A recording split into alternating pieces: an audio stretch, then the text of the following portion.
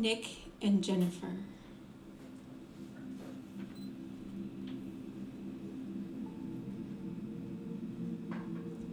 He reaches up to turn on the lamp, hand on his arm, pulling him back down onto the futon mattress. The hand is cool, soft, and he will do anything to feel it on his skin. He leaves the lamp off. "I see you," she says. "It's like a vision." "What am I doing?" "Walking." "Walking?" Her face is obscured by shadow, and he doesn't know if she's joking. He traces the curve of her right ear, mapping it with the tip of his index finger. "You're a vision." "I'm a performer. It's just a dance I do." She turns, sits up in the near dark. "It's all an illusion." He watches the shadows cast by her hands as she sorts through their clothes scattered across the floor.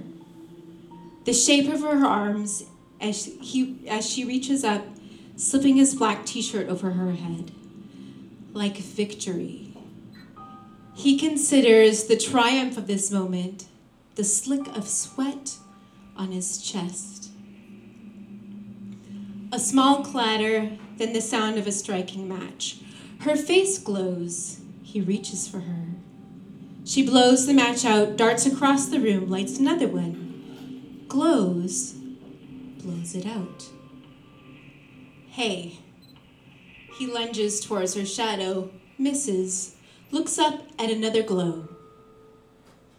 "Come here, I can't keep up." She whirls, then stops.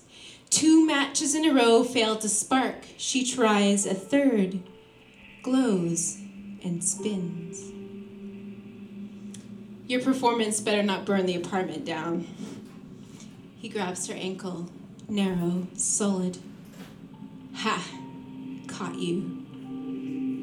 He pulls at her ankle, grabs at her waist, picks her up, and deposits her back on the muddle of blankets on the futon. She thwacks him with the pillow, giggling as he yanks the pillow from her arms. "Wait, I'll show you everything." She jumps up again. Another match strikes. This time, she lights the red taper jammed in the mouth of an empty wine bottle.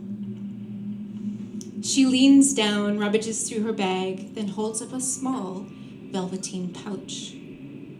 She crawls back onto the futon, pushes him onto his back, and straddles him. Hold still. She shuffles the cards and begins to lay them out on his chest. The cards smell like the inside of her dance bag.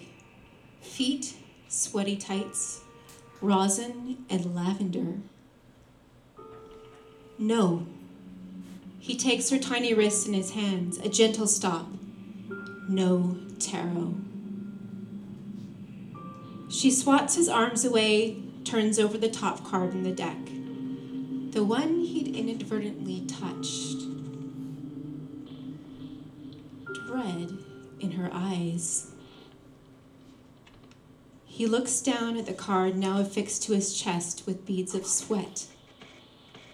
A knight lying face down in the mud, stabbed in the back, a darkened horizon. 10 of swords. She shifts off him. "It's not as bad as it looks. See? There's bits of light here and here." She points to the misty sky in the illustration. "It's about change?"